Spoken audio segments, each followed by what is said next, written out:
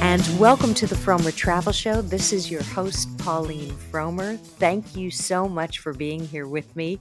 And today the show is going to be close to my heart because my guest is close to my heart. She is Veronica Stewart-Frommer. She's my daughter. She is also an intrepid traveler. So I wanted to talk to her about her recent travels. So welcome to the Frommer Travel Show, Veronica. Thank you. My God, what an introduction here.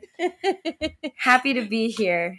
And you may not know it. If you listen to this podcast, you are familiar with Veronica's work because her song, Sour Candy, finishes the podcast. She has a wonderful band called Melt. They will be going on tour this fall. We'll talk about that. Plug the tour. Plug the tour. We'll talk about that later. But Veronica, you just got back from Europe, right? I did. Where'd you go and why'd you go there? All right. So I was gone for about 3.5 weeks, and I went to Paris, Nice, Copenhagen, and Amsterdam, and then back to Paris. And I brought my Frommer's guide. Of course. Of course. We're not allowed to leave the house without that. No, it would be blasphemy not to. And I was reading the introduction to Paris on the plane that Grandpa wrote, and I found it funny. I related. He said that every time he's in an interview and he's asked what his favorite city is, and he says Paris, the interviewer looks visibly deflated, wishing that he'd said somewhere less basic or more exotic. Or more exotic. Yeah, more Paris is not basic. Totally. Yeah, excuse me for saying Paris is basic. I'm in love with it. But I agree. I think I took a year off after high school, and there was no part of me that was like, I'm going to go do a Euro trip and travel Western Europe. You know, I went and I lived in Japan, and it was incredible. And I like putting myself into newer scenarios. But last summer I visited a dear friend of mine's family lives in Lucca, Italy, and I visited. And it was the first time I'd been to that part of the world in a really long time. And it's just gorgeous. And I, for the first time in my young life, was struck with the urge to do some sort of Euro trip and spend time in Western Europe. And we have family in Paris. Right. So ultimately I went because I studied French in school, and I have a cousin there my age. And Veronica just graduated from Tufts, so this was also kind of like a college graduation trip. She was getting out there and seeing the world. And so you had the best kind of travel experience, I think, in that you got to see a foreign destination in the company of a local. You went and stayed with your Parisian cousins, and they kept referring to your trip as an American in Paris. Yes. Right? I thought that was so sweet. Yes, I was incredibly lucky. A lot of France gets the month of August off for the majority. So everyone's traveling. Paris is quiet, except for tourists, unfortunately. Myself included, but my family had time off, and my cousin Chloe, who is absolutely wonderful, I stayed with her. She took me around every day, and I met her friends, and it was a really lovely way to travel the city, especially when so much was closed. But Paris is still, so vibrant and beautiful And this was your first trip there since you were, I think, like 17 or 18 months old? Yeah, it's been a long time. For Paris. Totally. Yeah. So it was pretty new to you. Yeah. And because I was with Chloe, I wasn't really going to the spots people usually go to in Paris, which it was wonderful.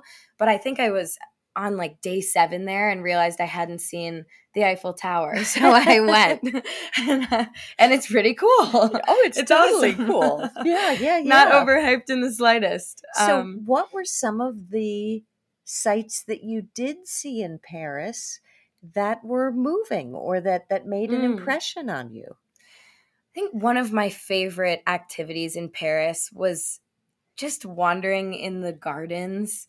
Jardin de Luxembourg is so stunning. And if you just bring a coffee there and sit, I think you're getting a great Parisian experience. But one of my all-time favorites that I went back to a couple times was the hammam at the Grand Mosque of Paris. Wow. Which Isabel, my cousin told me to go to. And right now I'm prepping for a tour. I'm prepping for a 3-month tour with my band.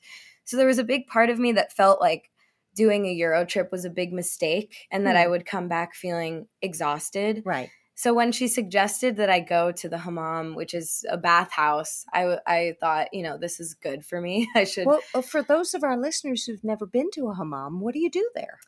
So I got there, and the first time I went, it was chaotic. It took a village to get me through all the baths in the correct order. I do speak French, but not well. You were it a improved. French minor. I was a French minor, but I took classes like French surrealist poetry where nothing makes sense in French or English. So I don't know how well that prepared me to, get through a hammam in French. Although by the second time I went back, I was a pro. So I got there. It's only women, which is kind of nice. Yeah. And I went into the first steam room, and there's kind of a series of progressively hot steam rooms that you go into until the last one where you step in and like truly can't breathe, but then you go into a cold pool. And it's lovely. And then you get, what do they call it? You get scrubbed down. So there are a few women who work there, and they take a scrubbing mitt and they just absolutely scrub you down to the point where all your dead skin is like peeling off of you. Wow. And then the most wonderful part is you sit in this courtyard drinking mint tea, Moroccan mint tea, and the light is streaming in through all these beautiful windows. I got a massage. So you kind of just relax there. And yeah, and then you walk out into the rest of the hammam area that's co-ed and open to everyone. It's a restaurant, and you can have these amazing Moroccan pastries and tagine, and just a great, you can spend a whole day there. Sounds like more of a French colonial experience. Yeah. In a way. It's funny, this is a total sidestep, but our Paris author currently is a wonderful, wonderful woman named Anna Brooke. She was originally from the UK, but she speaks fluent French, and she was living in Paris. And our old Paris author met her through social connections, I'm not sure how, and they went to the hammam together. And she accidentally, there was apparently a room that was somewhat dim, the lighting was dim, and she sat on like something she wasn't supposed to sit on, I think hot coals or something. It wasn't well marked. This was many years ago. So, and she got like such a bad burn that the Parisian paramedics had to come in, and she was sitting there with our old Paris author, and they had much more time together because of her burn, and waiting for the paramedics than they normally would have, because our old author Margie didn't want to abandon her. And they started talking about their lives, and Margie was saying that she had to move away from Paris, and she had this book that she did, and Anna was an author too, and so she learned about the gig. Wow. In the Hammam of Paris. The Frommer's gig. The Frommer's gig. That's hilarious. And applied for it. And we loved her writing, and she's been our author ever since. She wrote an excellent book, I can attest. She writes an excellent. She got me around Paris. And she actually, during the pandemic, when we stopped the production of our books because we knew things were going to be changing too much to be writing books, she actually took that time and wrote and sold a children's book, which is going to have 2 additions to it. It's about a little boy who picks his nose and then takes the boogers and creates a monster that comes to life. Beautiful.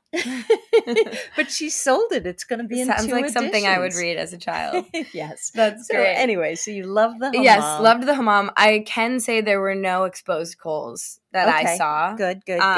Not to gaslight her on that experience. I'm sure they changed it. It was many years ago. Yeah. So you went to Paris. You saw the Eiffel Tower.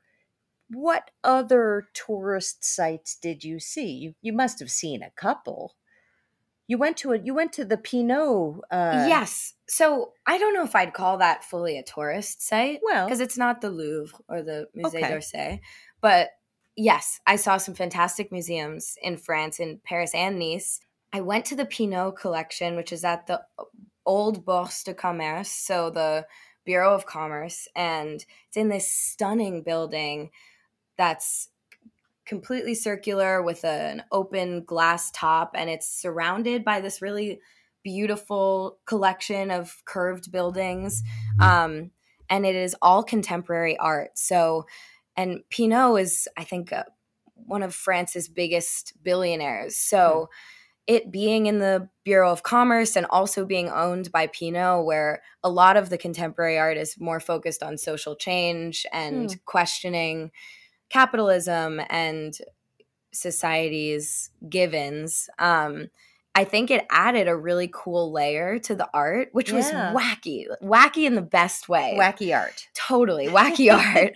Mixed medium. I walked in, and in the lobby, there's this massive screen, and the artist of this piece had bought an anime character, a retired anime character, to free her from retirement. Because, these anime characters, they are in these shows, and then if they get retired, it's like their whole personality is just killed in a moment's notice. So he bought the rights to this anime character and is like giving her another life through this collection, through his artworks. But then this young girl came out and was also acting as this character, and like all just super experimental, gorgeous art that it just felt so complex being in this setting. Right. And I really enjoyed myself. Oh, I loved it.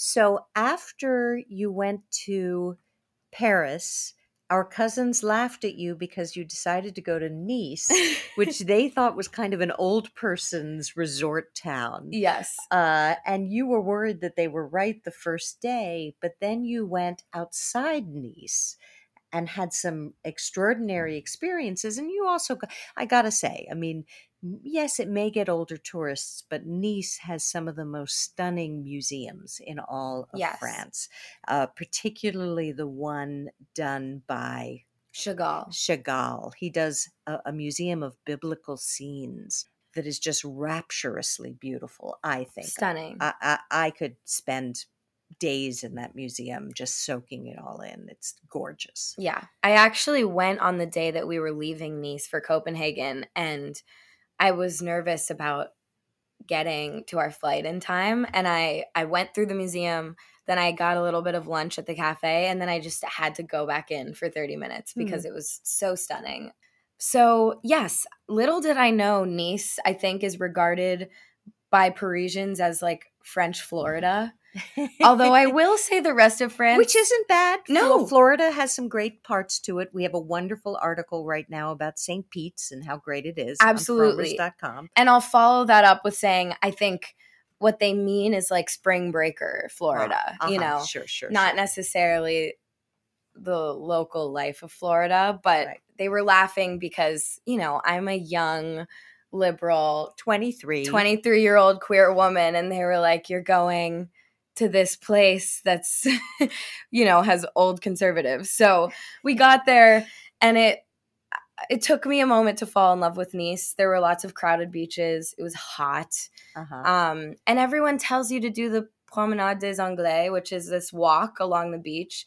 And I'm sure in better weather it's lovely, but it wasn't my favorite thing to do. It's right next to a highway. Right. I wouldn't say go there first. Well, Nice became a major resort town for winter visitors because it's so temperate year round. Yeah. And so, in the Victorian era, people would flock to Nice to escape cold winters. So it's kind of funny that it became a beach town because it never really, it has a rocky beach. Yeah. It was always just a place to escape winter. Yeah. So it's funny that so many people go there in summer now. That is funny. I think it probably is too hot in summer. Yeah. But anyway. And I think our trip there really took off when we started exploring Old Nice more and like really spending time in there. We had a coffee in Old Nice and then went to the beach, but there's so much to explore in Old Nice. We went to a jazz club that was wonderful. Their niece has a conservatory of music, and they were having an open mic night there, or I guess a jam session there. So Veronica got up. I did join in.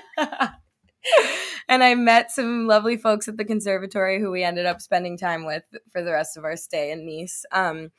But there are, Nice is a thriving community of locals. Like there's so much to do in Nice. There's a walk to the top of the town that's really stunning. And we did get out of Nice. We did a wine tour about 30 minutes north of Nice. And did they take you out into the vineyards, or was it mostly in the cellars? Yeah, oh, wow. Yeah, they took us out into the vineyards. The friend I was with and I got a glass and wandered afterwards, and it's beautiful up there. And did you learn about the wine of that region? I would think that region, is it a lot of rosé? Or whites? Because it's pretty hot. I'm trying to think what the wines would be there. It is a hot climate, and they have one specialty of wine that I can't remember, though. I think it's a red. Oh, okay. Well, maybe I'm wrong. All three were probably great. A lighter red. Yes. So yeah, it was at this beautiful church, which was a monument to the founder's late wife. So it was really a beautiful. The winery was at a church? The winery was at a church. Oh, yeah. Wow. The church was kind of the center of this winery. It was really beautiful. Interesting. And then you went to the little village of Ez, which was, we didn't expect much. We had been told to go there for the beach, which was less crowded than the beaches of Nice. So if you're looking for a beach to go to, that's the place. But then there's Nietzsche's walk up to the actual village. The philosopher Nietzsche. Yes. Oh. And so along the trail, there are quotes from Nietzsche, and that must be depressing. You can walk and think. He was kind of depressing. And cry. The walk was beautiful because there's some serious elevation. And then the town was this gorgeous little European town, and we had no Middle Ages era. Wow. We had no idea it would be like that. So we spent the evening wandering around there and having dinner, and it was great. It was really great, and way less crowded than Nice. So interesting. Well, Nice, I think, is a good jumping off point for the rest of the Riviera. It's great. So so that was France. And then you went to Copenhagen. Why did you decide on Copenhagen? Copenhagen, little did I know before booking this trip, seems to be the most beloved city in the world. I had barely considered going to Copenhagen before planning for this trip, and suddenly everyone was telling me Copenhagen was Stole their best. Their hearts. Totally. Yeah. And even Grandpa, when I was telling him about it, he just kept saying Copenhagen is the happiest city in the world. Yeah. And I agree. It was beautiful. It was amazing. I think because of the biking, if you're able to ride a bike, it's a fantastic way to get around. It's fast, it's easy, and it's a great way to see the city.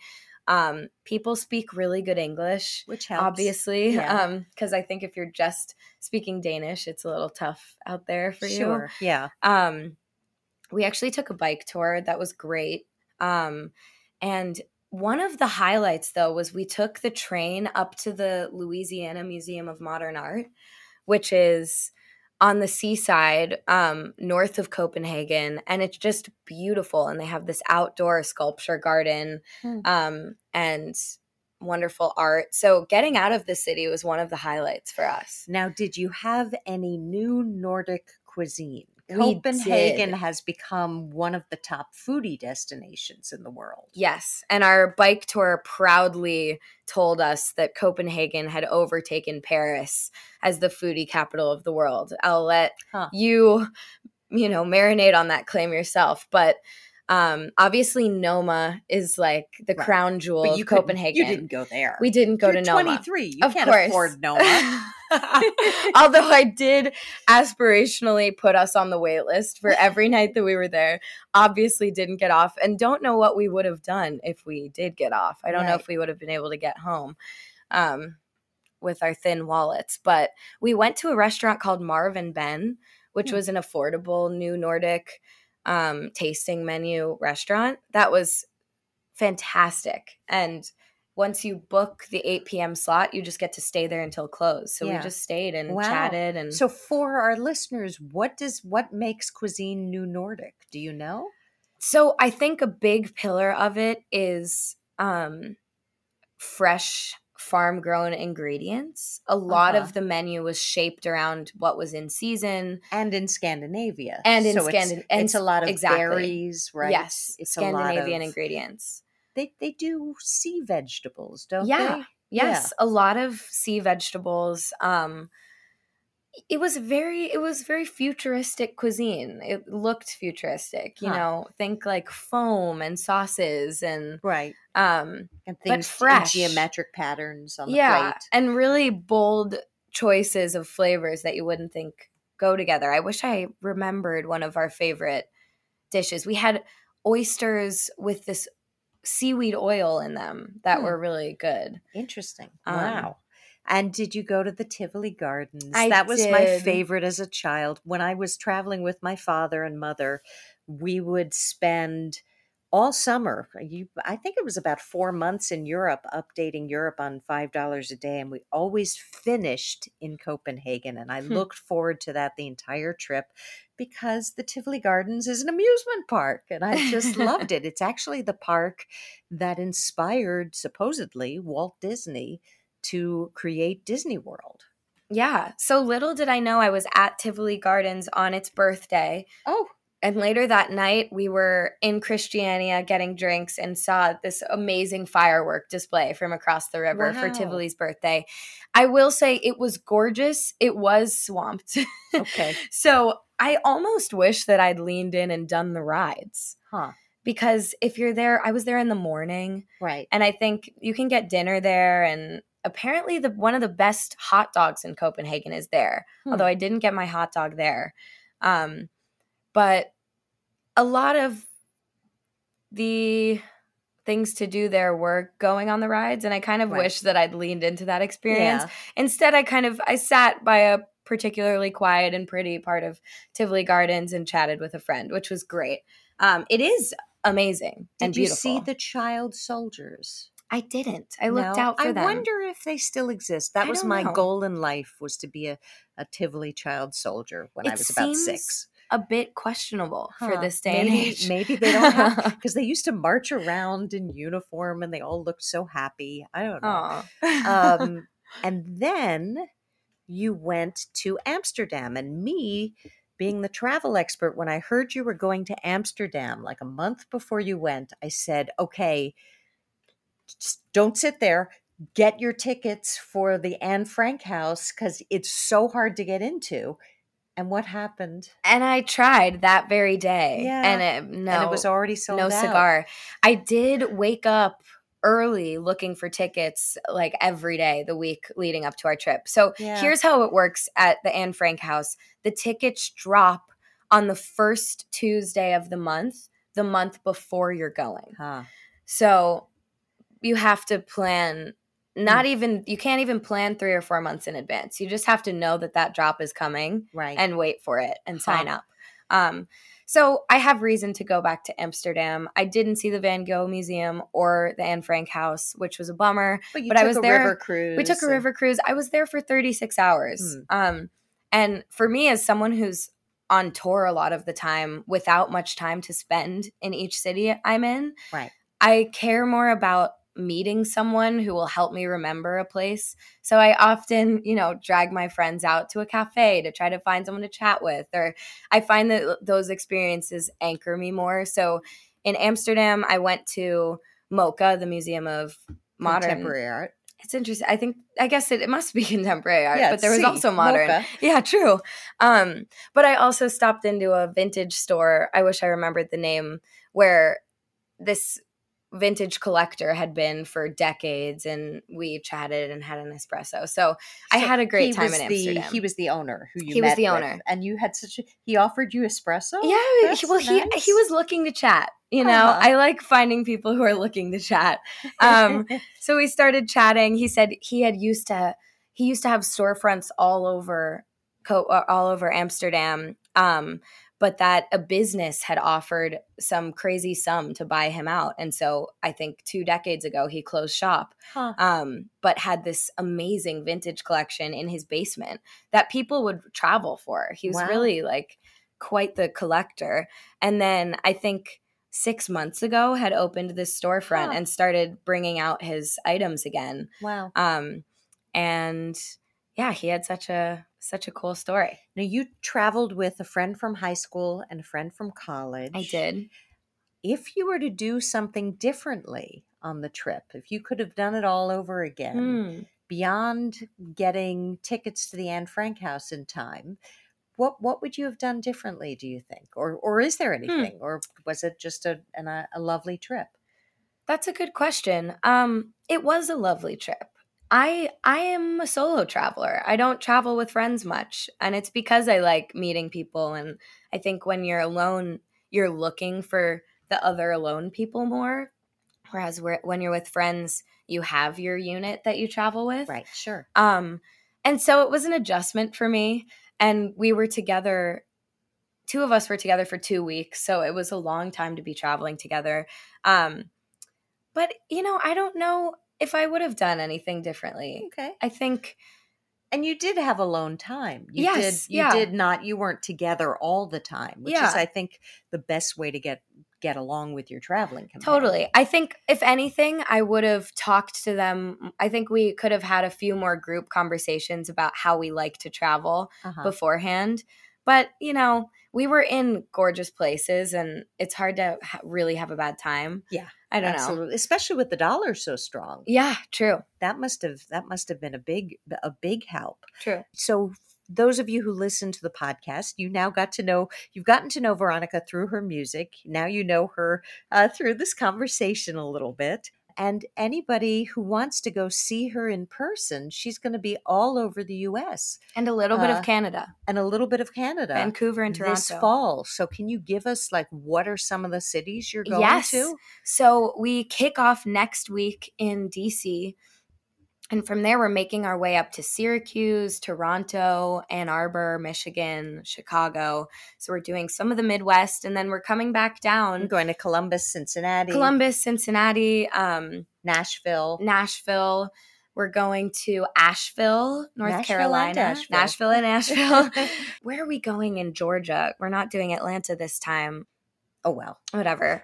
It's what's the website if people want to see the list of destinations? We are at thebandmelt.com. So melt, like melting glaciers or melting ice cream. Yes. And actually for the first time, we're going to the West Coast and Colorado. So we'll be all over. Yeah, no, it's exciting. And I now have a second career as a melt groupie. True. So I may be at some of those shows. And they're also playing in New York at a very, very big venue. So that's our hometown. So I'm most excited about that one. Well, thank you so much, Veronica. Thanks for having me, Mom. And let me say to those of you who are traveling, let me say first, next week I'm going to discuss my own trip, which I was all over California's Redwood Empire and wine country, and what a majestic part of the U.S. that is. So that's a coming attraction for next week. So do tune in again then. And to anybody who is traveling, may I wish you a hearty bon voyage. I'll see you next week.